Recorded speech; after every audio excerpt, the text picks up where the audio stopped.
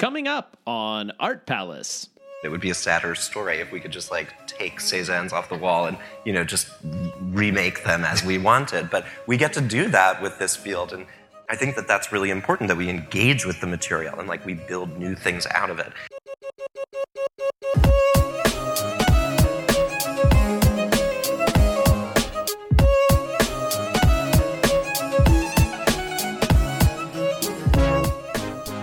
Welcome to Art Palace, produced by Cincinnati Art Museum.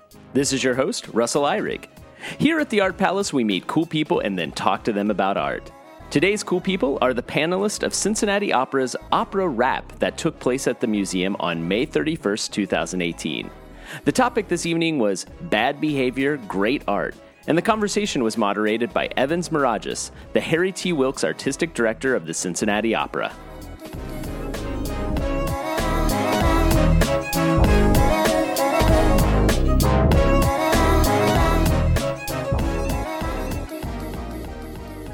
Good evening, ladies and gentlemen. Welcome. Thank you for braving the weather, which has been variable, to say the least, today. I don't know if any of you got caught in that downpour this afternoon. Luckily, I was inside watching sideways rain come across the front of Music Hall. I'm Evans Mirageas, the Harry T. Wilks Artistic Director for Cincinnati Opera. And this evening, we're engaging with a topic that's very important to us, particularly this summer. As you know, we are presenting an opera by Richard Wagner, The Flying Dutchman. And we are also presenting the U.S. premiere of an opera called Another Brick in the Wall, which is based on the iconic rock album, The Wall, by Pink Floyd. Both of those operas have baggage, as you know so well. In 2010, when we presented Wagner's Die Meistersinger, we had a similar wonderful engagement at HUC with a very, very lively discussion about a topic similar to what we're going to be discussing tonight, which is how do you distinguish between great art created by flawed people? How do you engage with something that is iconic and is universal, and yet you know that the creator of that work is a deeply flawed human being? So we've been very fortunate to invite an incredible cross-section of lively people with great expertise. My friend and our dear friend, Rabbi Ken Cantor. Ken and I did a wonderful program a couple of years ago called Jews on Broadway. And Ken started out his life as actually a theater and a musical theater director. And although he is now a rabbi of many years standing, he's still a Broadway baby and is famous throughout the United States and elsewhere for the talks he gives on American popular culture. Sarah Weiss, a new good friend, the director of the Holocaust and Humanities Center here in Cincinnati. I had the great good fortune and honor to work with Sarah this past fall and into January as the center brought to Cincinnati an amazing project called the Violins of Hope, instruments that were rescued from the Holocaust and have been given life again by a great father and son team of luthiers in Israel, and those instruments travel around the world and continue to educate us as to the imperishable power of music even in the worst of times. And Aaron Steen, longtime Cincinnatian journalist, polymath, and also former chorus girl for Ken. Maybe they'll tell that story. And I'm not a good friend? And also a dear, dear friend. From the day I set foot in Cincinnati, both you and your husband. Our newest acquaintance here is Zach Winokur. Zach came to us just a few years ago when we did our very first Baroque opera, La Callisto, by Francesco Cavalli in the SCPA. And Zach at that time was acting as choreographer for this production, which, as you may remember, had an incredible amount of dancing, working with Ted Huffman. Zach very quickly was already spreading his own wings as a director and went on to direct an amazing production of La Callisto at Juilliard, and then his directing career took off. And we're very fortunate to invite him back to direct our production of Coronation of Poppea, which began rehearsals yesterday. And so as a matter of fact, we had 3 operas rehearsing in Music Hall today. Traviata is well into rehearsal in the new, beautiful Harry Wilks studio, which is our second rehearsal hall. Coronation of Poppea started its second full day of rehearsal in what we used to call the Large, because it's a large rehearsal hall. It's now called the May Festival Rehearsal Hall. And the chorus for The Flying Dutchman, at least the men, were rehearsing upstairs in the garret. So it was like Ives today, different music coming from every corner of the building, and it's an exciting time to be alive. What I want to ask each of our four panelists is to begin by engaging with the topic from their own particular area of expertise, of someone deeply versed in theology and theater, someone who engages with the whole concept of Holocaust and humanity, the broadest philosophical topics, a very broad-minded journalist who has written on everything from the arts to politics to nature to humanity, and to a very gifted young director who as a performer must engage with this topic. So if I may start with you, Ken, how do you engage as an intellectual, as a scholar, when you are confronted with great art created by deeply flawed human beings? Well, let me answer that question after I straighten out the Anne Ehrenstein being a dancer in one, a chorus girl. Let's just be honest here. I'm nothing if not provocative. No, you have set this audience on the corners of their seats to find about this.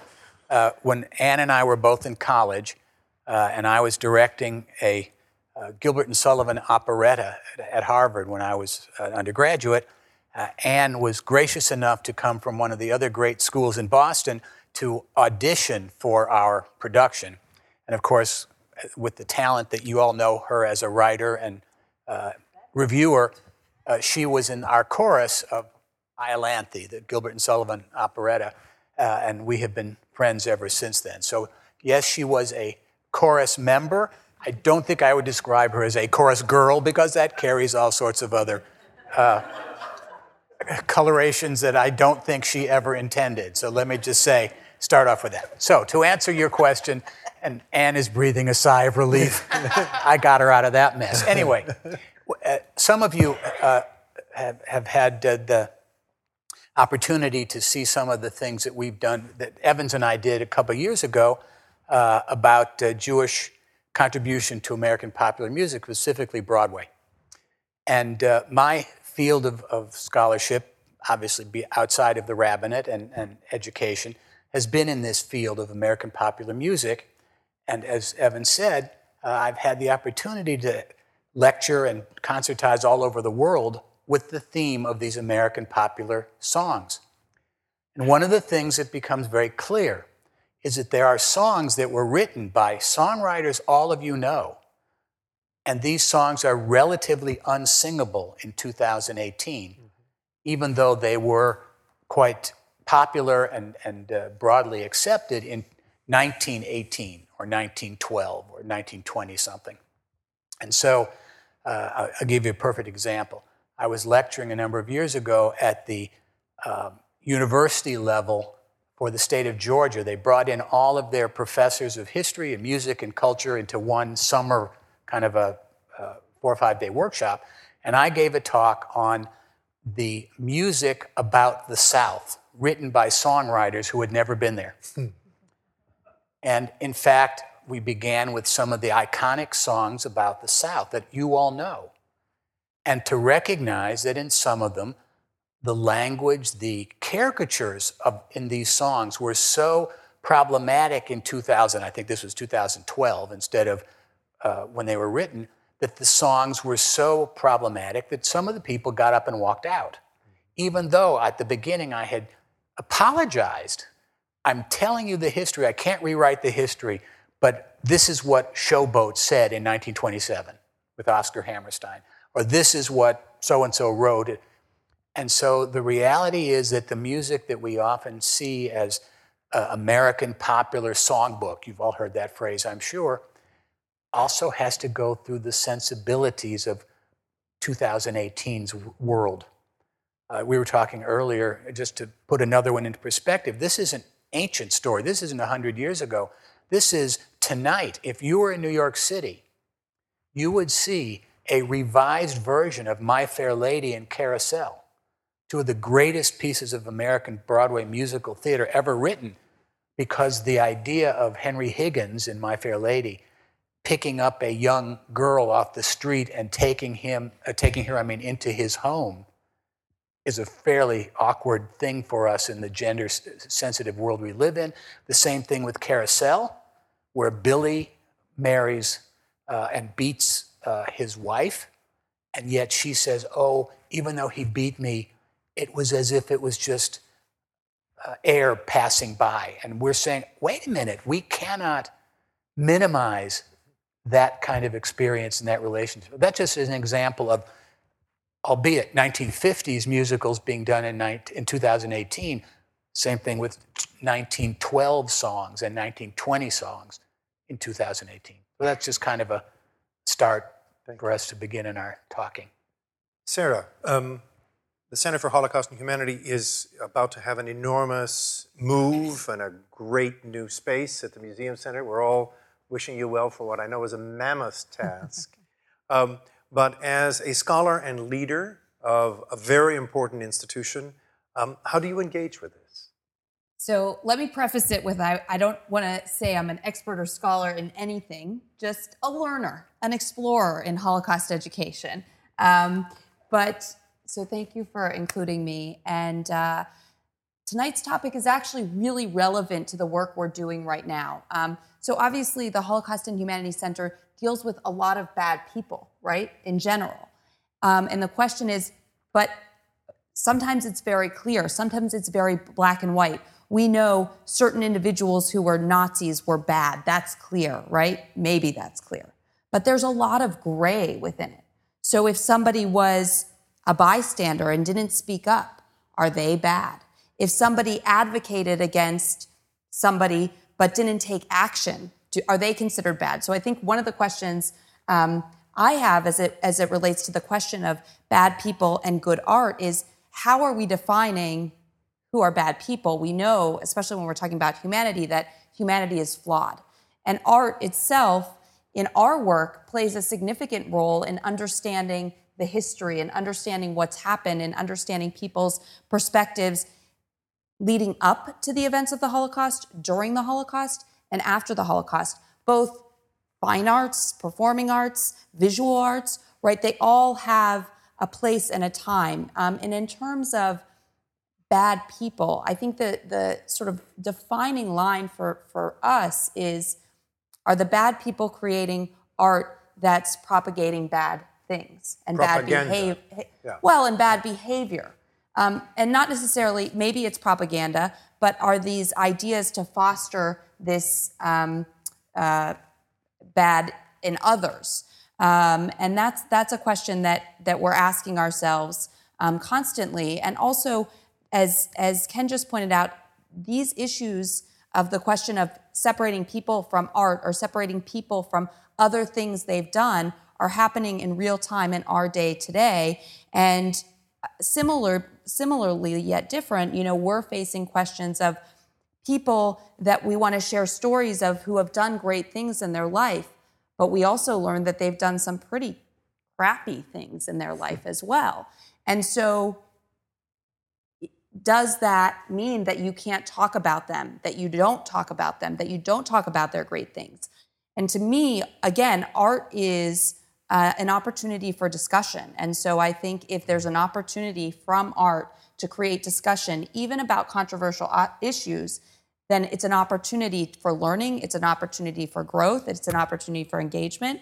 And that's really key in all of this as I think through that question of great art, bad people. Is it bad people, bad things, whatever, however we're framing it in this discussion. So there's a lot of questions actually I have versus definitive answers. Mm-hmm. Thank you. Anne, you cover a wide range of topics in your writing and your public speaking and just as an intellect. How do you engage with this topic? Well, as I've been listening to Sarah and Ken and in our pre-talk, I was thinking louder. Okay, I've got to talk into my mic. As I was listening to Sarah and Ken, and I've been thinking, I've been writing for a long time, and if I made choices on what to cover or what to write about based on the creator, I probably wouldn't have much of a writing career.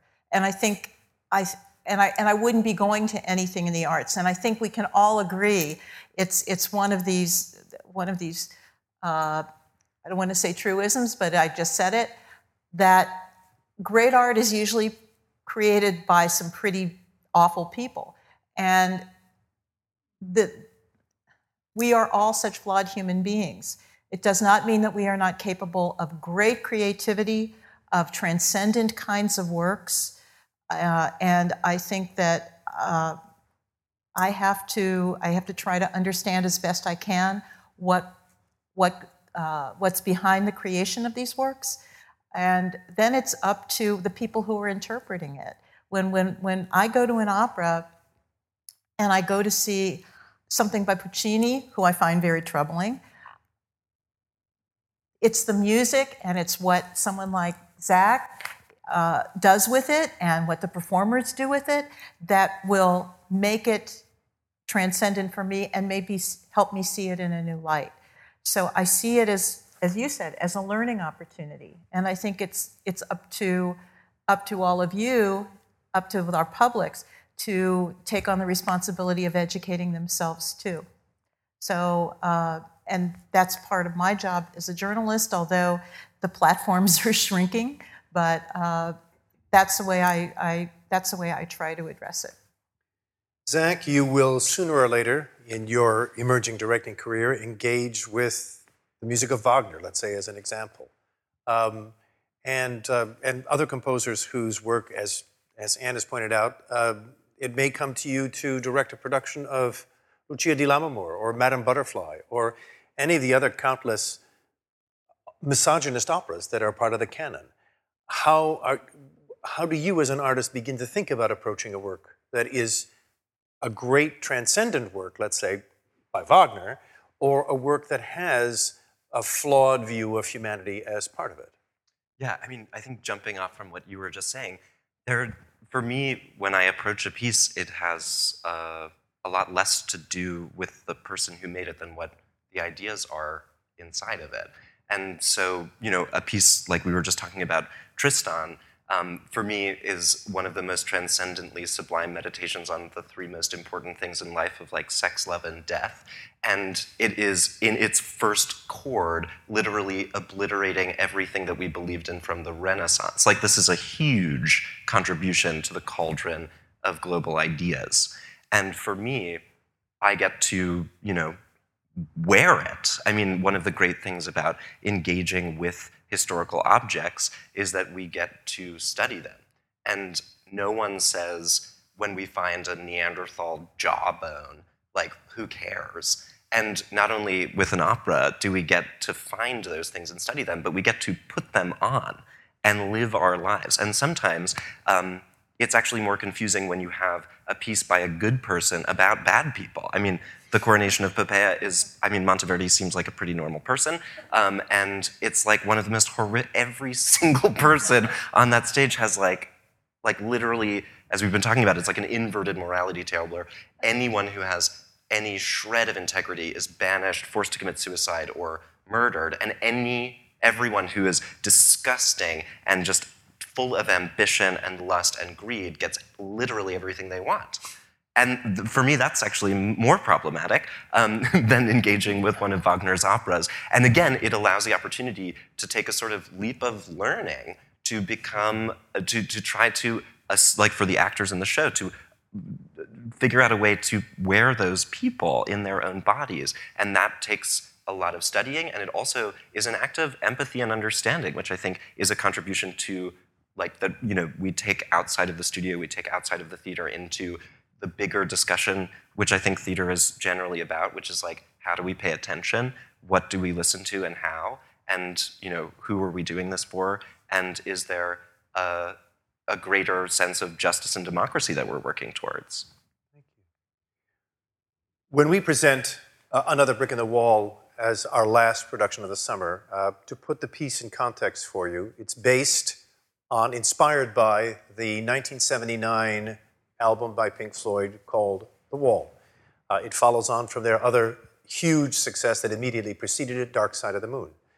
To date, The Wall has sold somewhere in the neighborhood of 25, 27 million copies and is still selling. It's never left the catalog.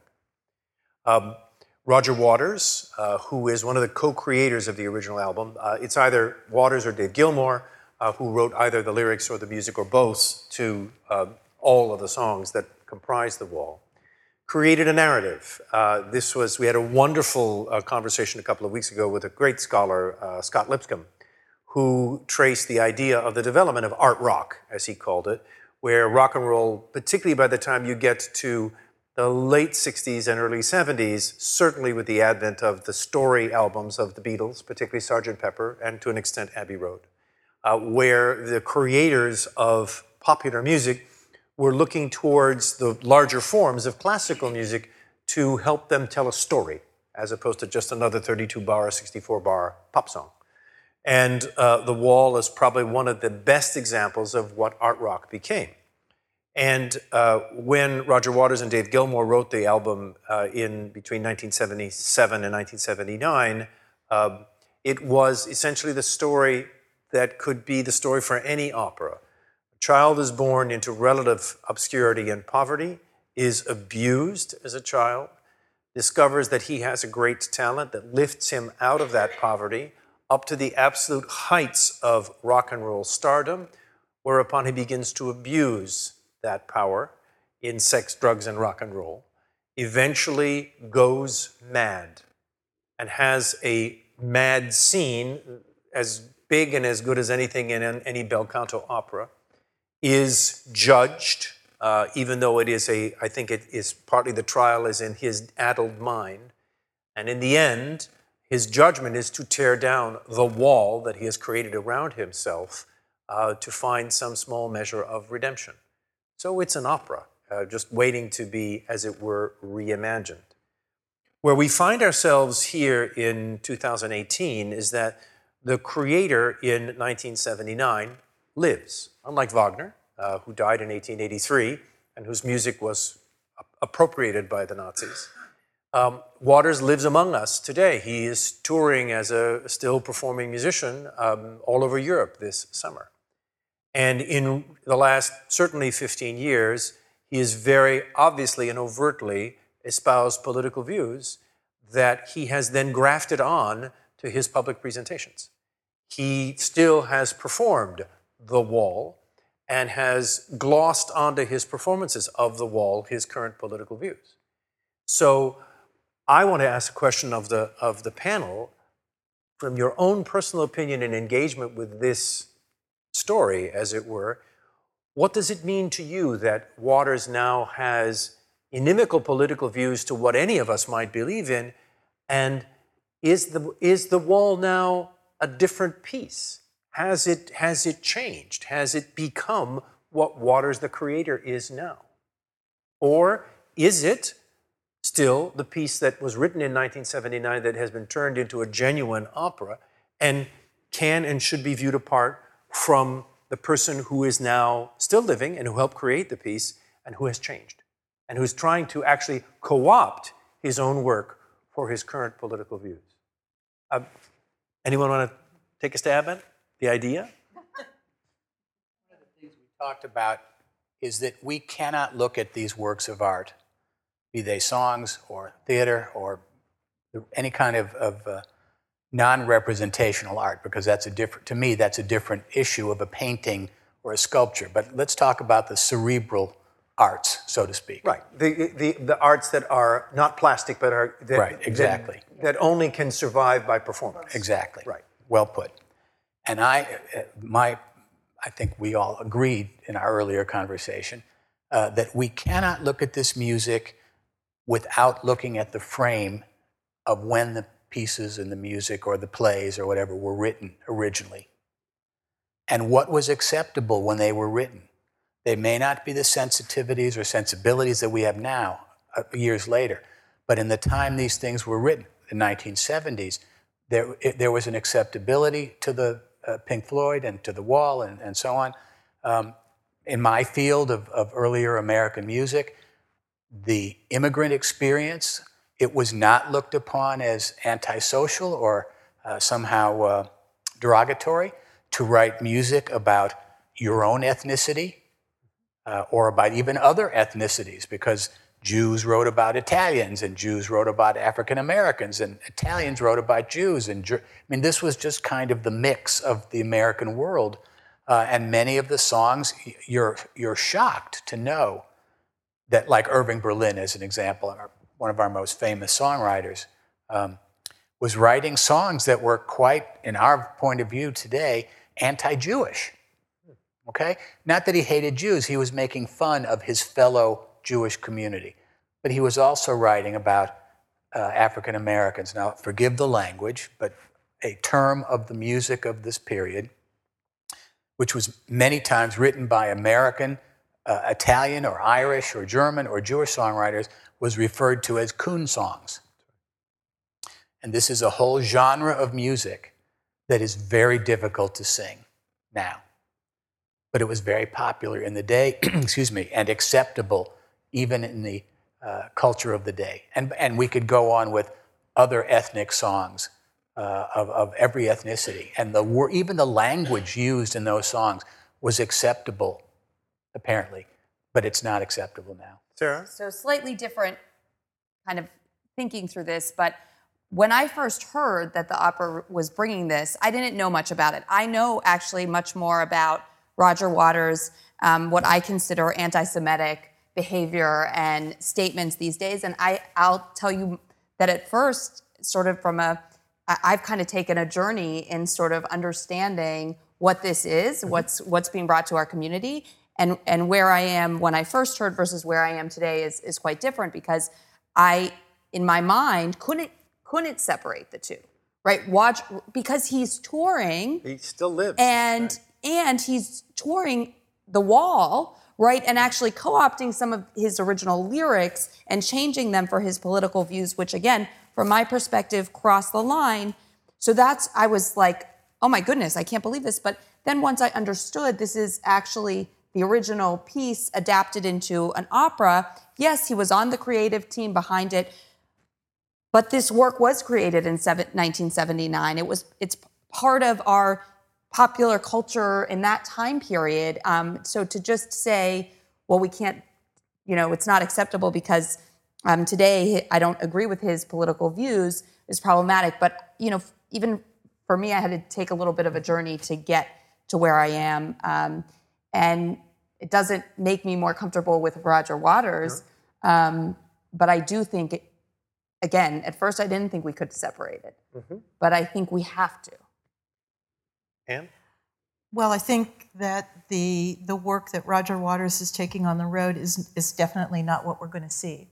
And, when I went back to listen to The Wall, and it's been a while, but I went back and pulled it out, and I'm thinking, there's nothing wrong with this. There's nothing, what's the big deal? And if anything, he shows himself to be, coming down on fascism and all of the horrible things that were done in the name of fascist leaders. By grafting his anti-Zionist ideology onto The Wall, he's making a very pointed political statement, and he is co-opting his music, but it's for his own political purposes.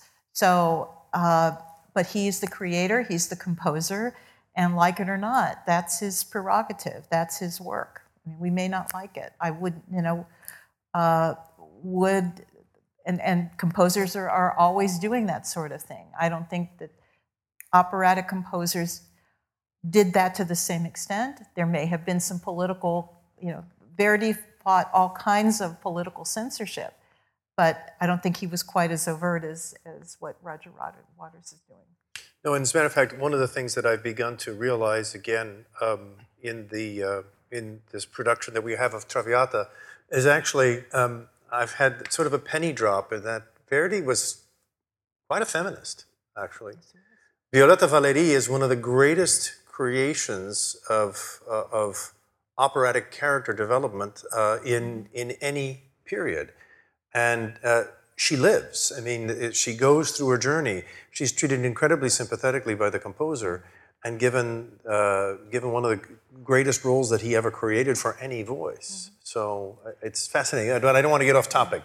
Well, I don't think that's off topic. I mean, actually, I was going to say that, one of the great things about having work that we can deal with, unlike I mean, maybe we should be able to do this with visual art too, but it would be a sadder story if we could just like take Cézannes off the wall and, you know, just remake them as we wanted. But we get to do that with this field, and I think that that's really important, that we engage with the material and like we build new things out of it.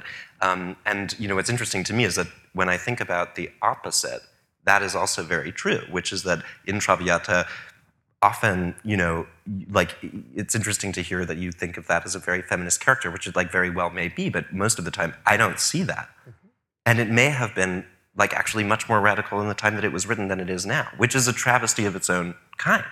So, you know, we are all entitled to take on this material and to screw with it. I mean, I think that's that like, you know, when I think about working on pieces like from Monteverdi and Cavalli, these are things that we know very little about, how they were actually done, and we also know that what they were doing was a lot of improvisation in performance, which is not something we do very often anymore. And it allows the opportunity to create music much more like jazz than like anything else we have in an opera house.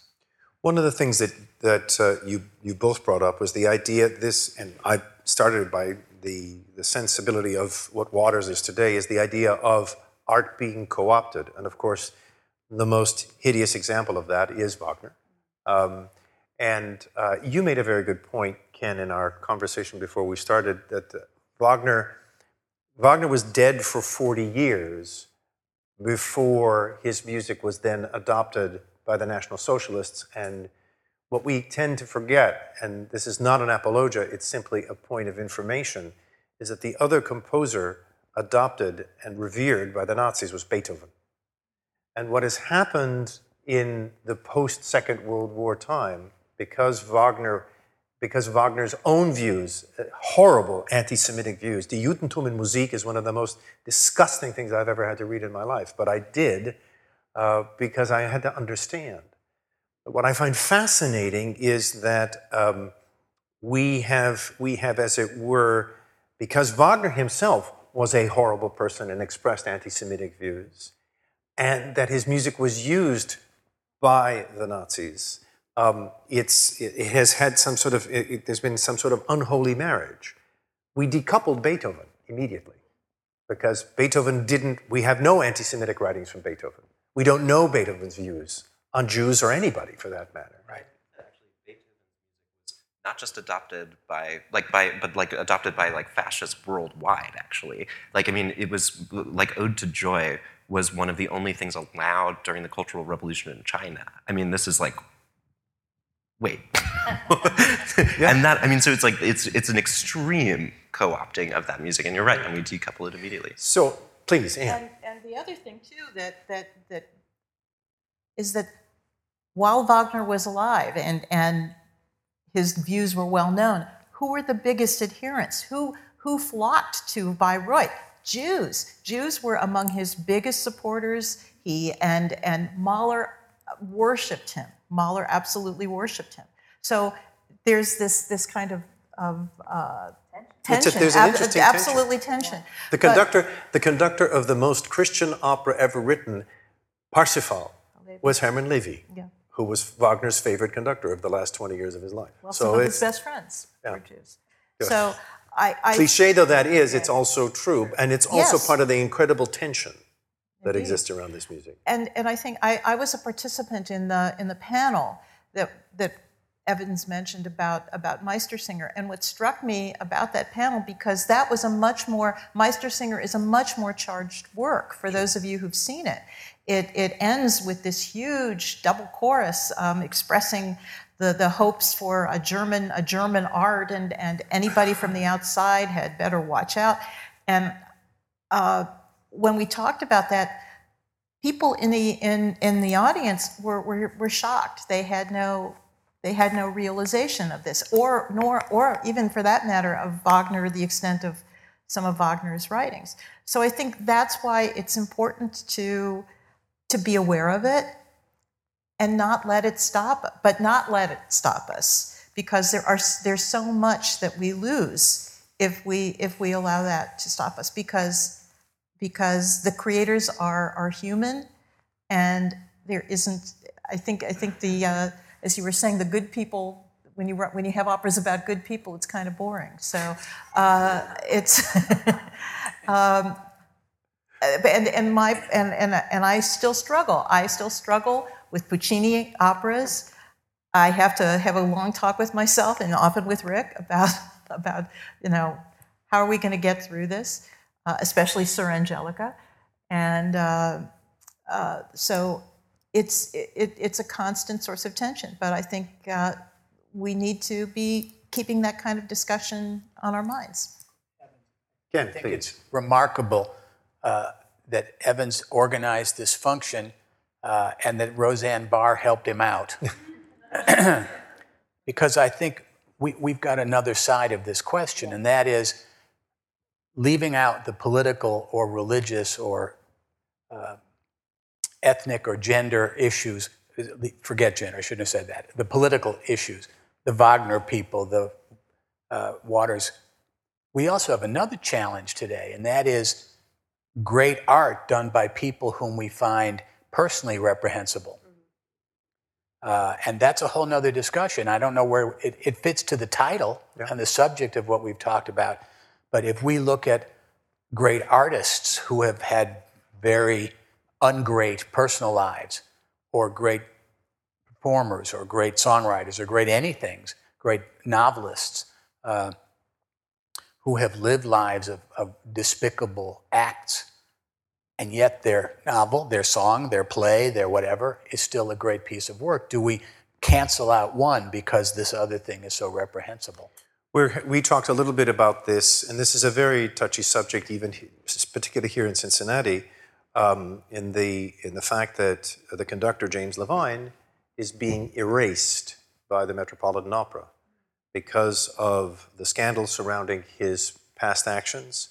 The Met has chosen to remove his recordings from their shop, remove his performances from their Met radio broadcasts and Sirius XM, and it strikes me as almost Soviet how, because I lived through the time when Mstislav Rostropovich, as a political dissident, which is a far more noble thing, of course, but the Soviet Union expelled him and made him, in their famous term, a non-person. And I'm not embracing, endorsing, or condemning the actions of the Metropolitan Opera, but it also is a fascinating and troubling thing to witness an artist, however flawed and however terrible his actions might have been, being, as it were, a lifetime of work being annulled and denied. It raises all sorts of questions in my own mind that I would love for any of you to chime in and engage with, is to, do we now, if we discover that Caravaggio was an abuser of young boys and a murderer of his rivals, do we remove his works from the museums all over the world? He's dead, of course, and has been dead for hundreds of years. How do we engage with this enormous body of art that has been done by horrible people? Well, I worry we're going to be left with no one. Mm-hmm. I mean, the reality is, because of the flaws within us, that I think, though, we have to be willing to confront it, but I think erasing somebody, and this is not the same by any means, but I think a lot about this in the separation of, good art, bad people, of what the Nazis did in banning art, right, and art forms. And to me, to erase or to ban or whatever, while it's different circumstances, is still a similar kind of tactic. And to me, that's not going to move the needle forward on even the issues that we're trying to address by erasing somebody, right?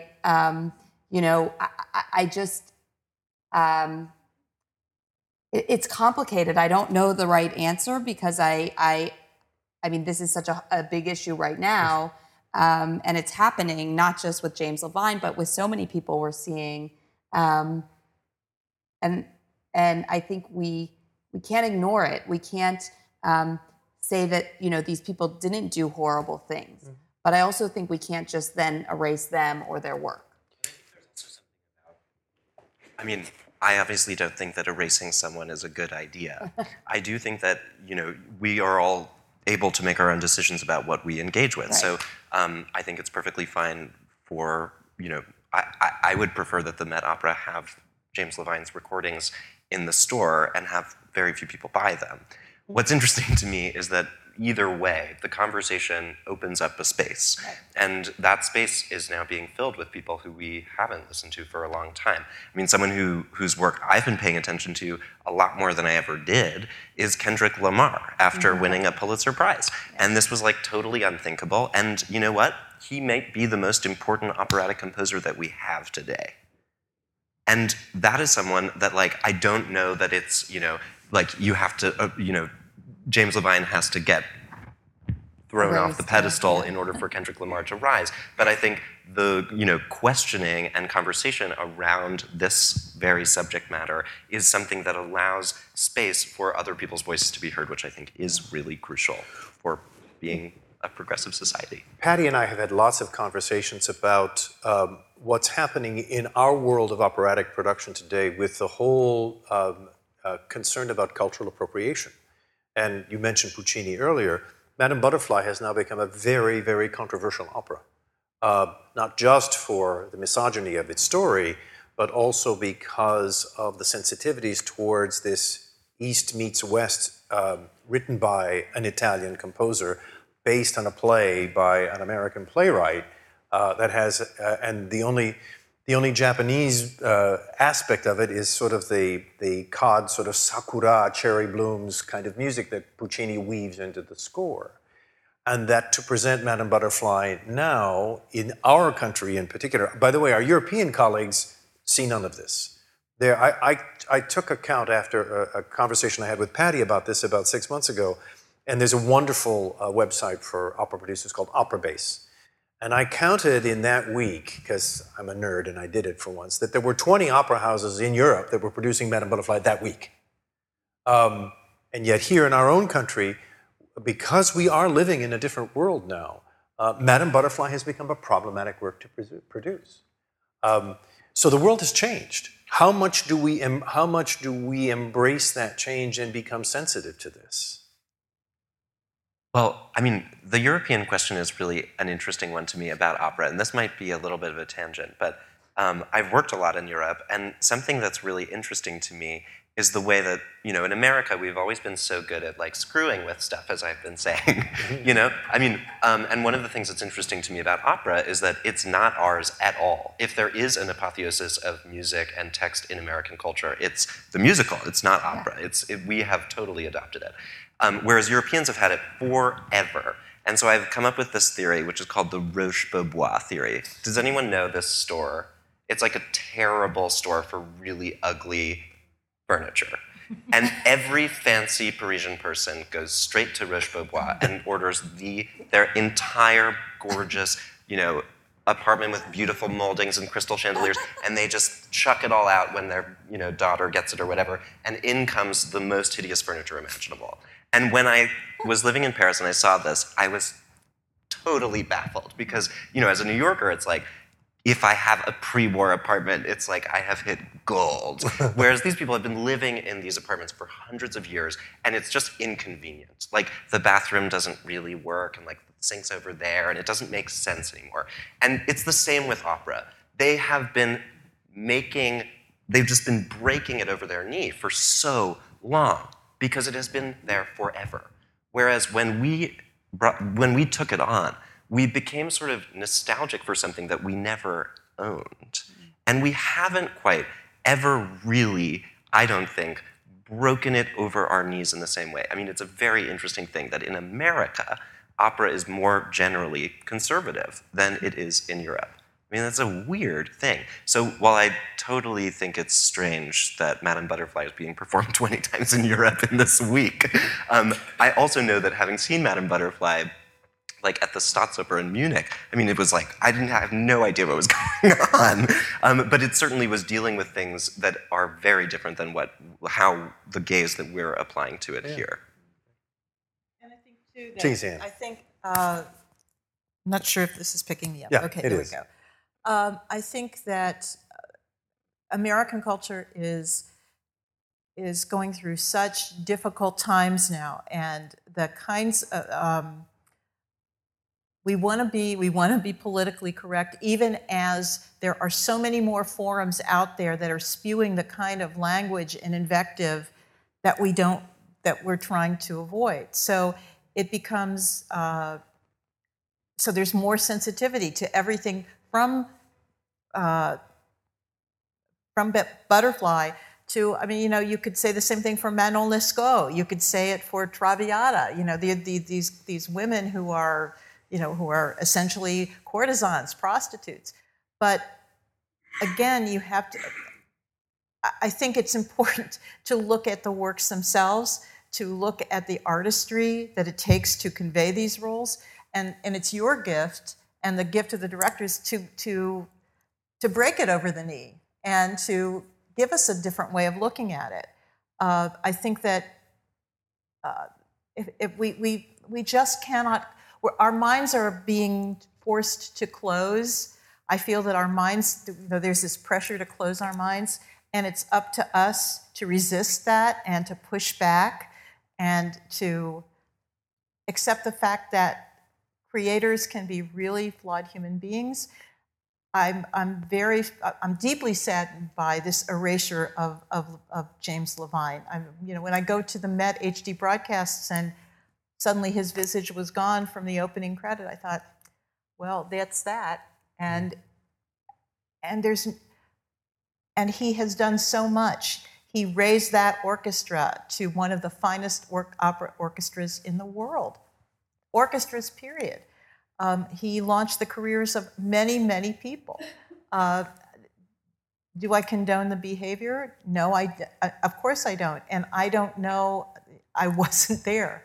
But I think that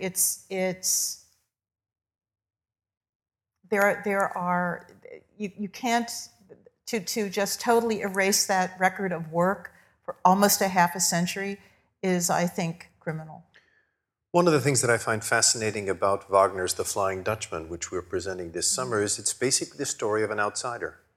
Someone who has cursed God and has been in turn cursed by God to wander the earth forever until someone, a woman of course, will redeem him from his eternal torment. It's about as universal a plea for understanding as you could possibly ask for by a composer who, when he was writing it, was it's a fascinating work to listen to because Wagner is actually becoming Wagner, meaning that the operas around this time have one foot still in the conventional, so what I would call numbers opera, except for the music of the Dutchman in particular, where we hear Wotan, as it were, in the making. And so you have a piece of work, you have a piece of artwork that is universal and redemptive, not unlike Another Brick in the Wall, written by a composer who was, as we have discussed this evening, deeply flawed. But what I think is, for me, even in the short time we have been talking together, is if we engage with these pieces, the most important thing we can do is have the discussion. Because even works of art that are controversial, particularly works of art that are controversial, allow us to engage in discussion, allow us to have forums. I wasn't here in the run-up to Margaret Garner in 2005. I saw the final performance. But what Patty and the rest of the Cincinnati Opera team told me, they spent a year preparing this community for a story that was about this community, a deeply, deeply troubling story that actually takes place just across the river and in Cincinnati. And it made this incredible experience, a community engagement experience from the get-go. It also happened to be a pretty good opera. And for me, one of the things I'm already wanting to take away from our conversation this evening, and as we look forward into future seasons of Cincinnati Opera, especially with the things we're doing in what we're calling CO Next, which is a new initiative on the part of the company to engage with important social topics, not present a point of view, because that's not what we're about. art by its own very nature. The pieces will have a point of view. But we are beginning a journey that started with our presentation in 2002 of Dead Man Walking, where we are engaging with controversial topics that need to have discussion, because that, as you mentioned, goes right back to Greek theater. Ancient Greek theater was about teaching the citizens of Athens how to be better citizens through tales of morality. Yes, there was comedy. There was always 2 tragedies and a comedy in a Greek festival. But one of the things that is fascinating to me about where we find ourselves right now is that we have the opportunity for discussion. We have the opportunity to engage as opposed to taking sides and shutting down. But it takes brave folks to articulate these dissonant sentiments in the spirit of let's get smarter. Let's try and have a better understanding. So, I mean, we're almost at the end of our time together, and I do want to open it up to the audience. And since we are recording this for later broadcast on the website of the museum at least, and maybe even on our own website, I'd like to open it up to the floor. We ask that if you raise your hand, you wait until Kemper brings the microphone to you so that your question can be properly heard and recorded. So could we ask, sir, and Kemper will come to you right away. The problem I have with Roger Waters, in the specific case of Roger Waters, and in what's happening today, it's gotten very hard to separate people from performers specifically from the ideas or that they express, because they, in the world we have now of the internet and Twitter and Facebook and all that, the promotion of the person and the promotion of the person's works become almost interchangeable or the same thing. So the question is, if you have someone like a Roger Waters, who, in my opinion, has crossed the line from legitimate criticism of a government, which to me is respectable, I mean, with which I do not necessarily disagree, into anti-Semitism. How do you separate that from, say, taking Roseanne Barr's show off the air because of expressions that she made that were clearly bigoted and extreme, or stopping the production of Mel Gibson's movies for a number of years because of statements he made, refusing to go to Woody Allen's movies, not because they've become pretty crappy, but because of the image of Woody Allen. I mean, Roger Waters has used and uses his, I have no trouble with the work, but he's using the work as a platform to promote his ideas. And from what I have read of the press coverage, when this was premiered in Montreal, he was there and he used the production as a platform for promoting his ideas at that time, which I think you've wisely avoided giving him the opportunity to do. It's one thing with Wagner's been safely dead for as long as he has, but if Wagner was alive today and espousing his ideas, would you feel as comfortable with performing his works, although they're undoubtedly of genius? It's one thing to say that something is troubling because attitudes have changed since the time they were written. I mean, you can do that with Shakespeare, with Chaucer, with Henry Adams, with all sorts of people. They may not have even been terrible people in and of themselves, but they expressed attitudes and views that we no longer accept. With Roger Waters, it's all about the self-promotion. Mm-hmm. And that's the problem I have. I don't know if there's a question in there, but I guess the question is, how do we distinguish from contemporary people who are using their art as a springboard to promote ideas which are not artistic, but are political, social, and which are, in my view, despicably prejudicial? You're right. There's no real question in there other than brilliantly summing up exactly what we've been discussing this evening. Please, Ken. I know you're going to find this as, by the way, my sitting on this panel is almost the new definition of chutzpah, which is a lot of nerve in the presence of genuine artists and people who do profoundly wonderful things in this city, which is my colleagues up here. But I want to put a thought in your opportunity to contemplate what we just talked about.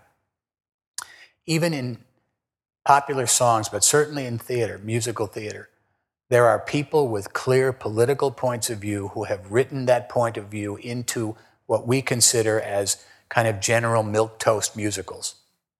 I'll give you a couple of examples, but the most famous one is Oscar Hammerstein, who in virtually every musical he wrote, there was a political commentary of a very liberal man. Now, I'm happy with it because I happen to agree with his politics. If I were someone who found those problematic, I'd be very offended. But if you look at his work in Oklahoma, his work in King and I, his rewriting of Carmen of Bizet into Carmen Jones as an African-American opera, just go one by one, you will find a man who had a very powerful and very intense personal point of view. It got him in a lot of trouble near the end of his life. But this was a man who wrote his songs that way. You've got to be carefully taught to be a racist from South Pacific.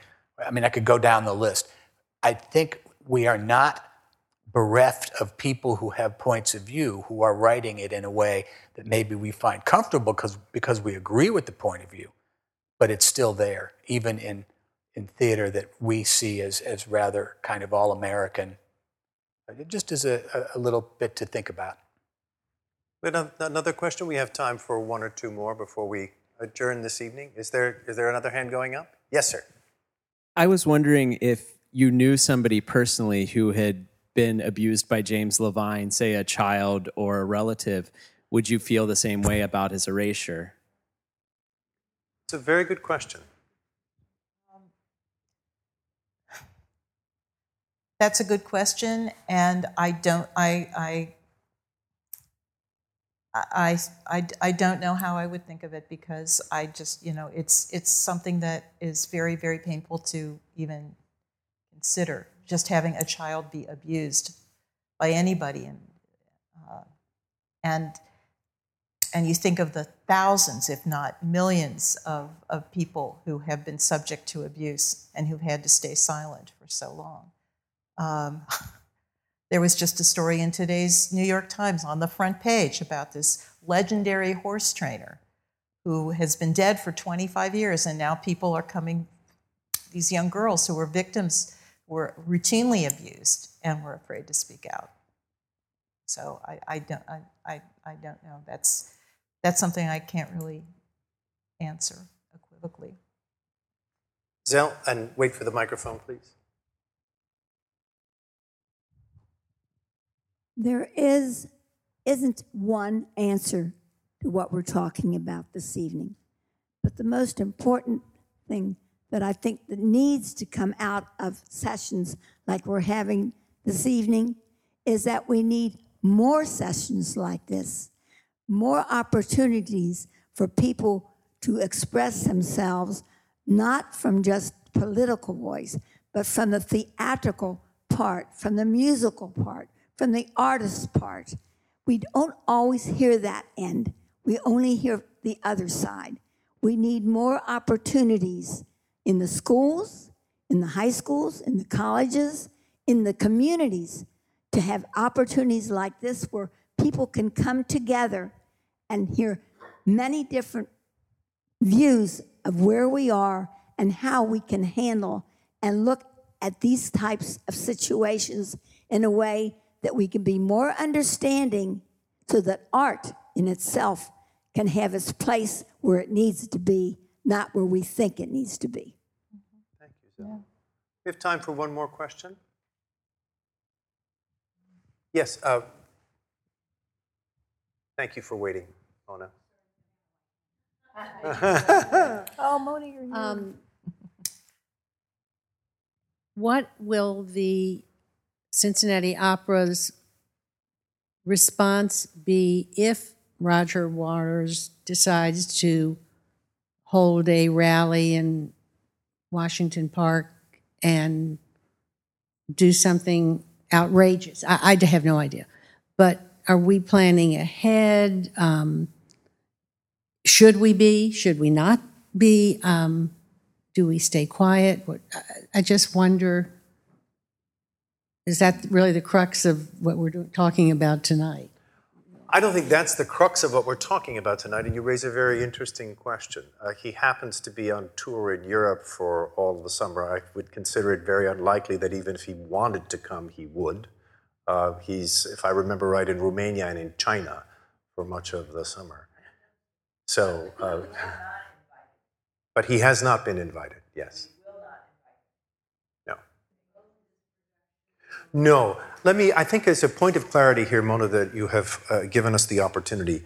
Roger Waters was engaged, meaning he was approached by Pierre Dufour and the team that Pierre Dufour created to receive permission to take the story and some of the music of The Wall and make it into an opera. Because it is his intellectual property in the first place, Roger Waters needed to be given his permission and enter into contractual relationship with the creators of the new work. That is the extent of his involvement in Another Brick in the Wall. He's not part of the production team. There is no production agreement that says, and Roger Waters shall be coming to your town to offer himself up for 3 days of promotion of the work. The creators sought his permission, not unlike we would seek the permission of any original author to turn their work into an opera, for which we would then hire a librettist. I'll give you a bittersweet example. I think many of you know the name of the composer Kevin Putz, who wrote the incredible opera we did in 2014 called Silent Night, which is actually based on a film. Those rights were very easy to obtain. But the holy grail of so many younger American opera composers is To Kill a Mockingbird. They all want to turn To Kill a Mockingbird into an opera. And the estate of the author adamantly refuses. They got burned with the movie, and they will refuse to, as long as any of them is alive, to grant any composer the right to turn it into an opera. That's the extent of Waters' involvement. His permission needed to be achieved, and a contract needed to be created with him that he would sign away his limited rights, as it were, to have the work turned into an opera. From there on in, he's not involved. The work is a wholly new creation by Julien Bilodeau, who, as I said, has streamlined the plot and made it much more linear. And it is a creation theatrically of the team from Cirque du Soleil that created so many amazing shows that have created the actual production of the opera.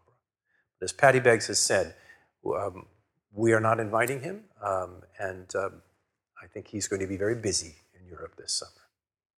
And that's why I'm where I am, because at first I thought this was all him and his connection, and that was my concern. But his name is all connected to the opera. It has to be because he is the creator of the original story. It's a little bit like no, it's not like the Gershwins, Porgy and Bess. But I'm trying to think of another operatic treatment of the last 100 years or so where the original creator's name is always attached to it. It happens fairly frequently. I'd like to close by asking each one of you one more question, which is, in your own intellectual and emotional engagement with the world around you, when it comes to art or politics or education or religion, how do you engage with something that is controversial? When you are presented with a son or a daughter or a friend or a relative who espouses a very different point of view from your own, how do you engage with that? Ken, you want to start? Oh, go ahead, Sarah. I think with a conversation and questions. I think it starts with a question and ends with a question, and I think that's where the opportunity is. And and growth and learning. I mean, I think it is where I started from in this conversation. And I think that we're so afraid actually of doing that right now, of having a conversation with somebody who doesn't view things the same way we do. And yet the most beautiful things come out of it. Well, sometimes it's messy too. No. Ken? I was just, my thought was, when I was a little child, there were 3 television stations and public TV. You had 3 networks and public TV. And if you were going to watch the news on any of the stations, you would get a mix of perspective because of the particular news reader or the writer for the TV show. Now we live in a world where you can make sure you only watch the kind of TV station that espouses your opinion. Or you may choose to watch the other one and watch your blood pressure go up. But we can choose to only pay attention to the things with which we agree.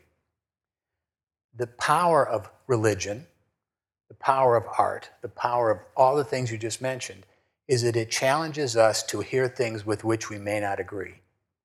And if we ever get to the point where there's no way to hear those other perspectives, then we've failed as a society. I mean, I work with young people every day at the Hebrew Union College who are somewhere along a linear perspective on what they believe of God, of faith, pick any of your views.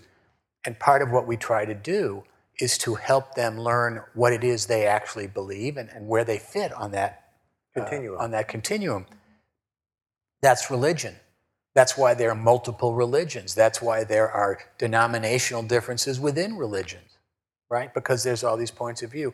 If we ended up that it was only the one we agreed with, or only one, it's a whole different set of challenges. And I think that's why we all love the kind of art or the kind of work that we do. And truly, while Sarah's work with the Holocaust Center and the new museum and all those things wouldn't be called art in the immediate sense of the word, it truly is art in the sense of how it impacts the world. Because it obliges us to engage. Right. And same thing with what Anne has done in so many genres and so many fields. And obviously, one can't talk about opera and dance and music and theater and being a creator and so on without recognizing that all of it is art. Anne?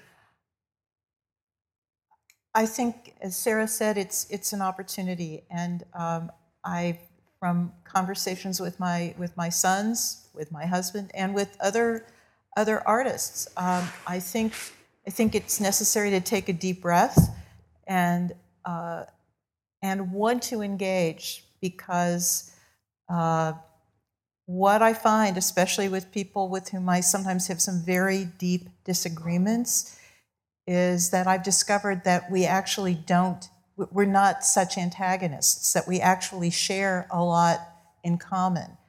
And some of the best discussion arguments I've had are with theater critics. And they hated a production and I loved it, or I hated it and they loved it. And we were able to communicate why. And sometimes my views changed. Sometimes I was able to see, well, I didn't see that. You're right. I did not notice this particular aspect of the production. But when it comes to more difficult issues, it's difficult. It's so hard to listen. And as Ken said, because we are getting bombarded by so many different platforms, and we can easily tune them out and or not listen at all, or not read at all. I think I'm going to end. I want to end with the fact that yesterday one of my sons sent me a link to an interview that Harry Belafonte, who is 91 years old, did just a couple of weeks ago in New York. And he said he's very discouraged by the current climate. This is a man who has been an activist throughout his career. As much as he's been an actor and a performer, he has been an activist. And he said, I'm discouraged, but there has to be hope, and as long as I can, I'm going to speak out. And I think it's incumbent on me to speak out when I see wrongdoing or when I perceive bad behavior in elected officials and in other even in artists, is to call it out and then to engage in discussion. Because without that, we don't have dialogue. And if we lose out on dialogue, then we are really in danger. So I think it's incumbent on everyone to keep your minds active, to keep that conversation going, and to hone your listening skills. That will help a lot. Zach? Yeah, I was going to say listening, and also remembering that people are humans. I think so much of where we are right now is, for lots and lots of different reasons, that we really don't, we stop treating other people like humans. And I think that's where a lot of violence comes from. I think that's where a lot of problems in our world come from. And I love this thing that Peter Sellers says about how the Greek theater was, like the amphitheater, was the architecture of an ear on a hill. Like its entire purpose was to have a place where one person could stand in front of 5,000 people, all of whom were given tickets to the theater after voting, which I wish we did here. And those 5,000 people went to listen to a story that that community was not able to talk about in any other forum. You were not really allowed to talk about it with your family. You weren't allowed to talk about it with your friends. And that is a world we still live in if we choose to go to the theater, if we choose to make theaters in our backyards, if we choose to make art or engage in conversation. And I think that's why I do what I do. And I think that art and theater is a beautiful place to do that. And, there's something deep about listening, because it is actual waves that move through air and shake every bone in your body. It's a physical thing. And I think we need to listen, and we need to be responsible and feel complicit in what is happening. And hopefully people leave with ideas and more conversation. I want to thank all four of you. I want to thank every single member of this audience for taking the trouble to come tonight and engage with us in this important discussion. And I've learned a great deal this evening, particularly in the need for us to keep these dialogues going, because we will continue to present art as an opera company that not just only entertains, for which there is great therapeutic value, but also stimulates conversation, discussion, and sometimes dissent. But that's what art is about, and that's why we all strive to continue to do this work. Thank you very much, and I hope we see you often in Music Hall and in the SCPA this summer. Thank you for coming.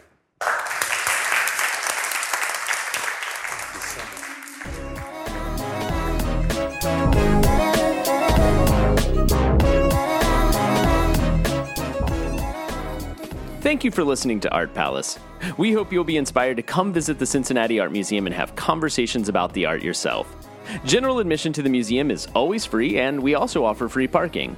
The special exhibitions on view right now are Ragnar Kjartansson, The Visitors and Scenes from Western Culture, and Terracotta Army, Legacy of the First Emperor of China. If you'd like to hang out with me in the galleries, come to my gallery experience on June 24th at 3 p.m. for a free discussion about LGBT+ artists in the collection. For program reservations and more information, visit cincinnatiartmuseum.org. You can follow the museum on Facebook, Twitter, Instagram, Snapchat, and also join our Art Palace Facebook group. Our theme song is Offrande Musicale by Bacalao. And as always, please rate and review us on iTunes. I'm Russell Eyrig, and this has been Art Palace, produced by the Cincinnati Art Museum.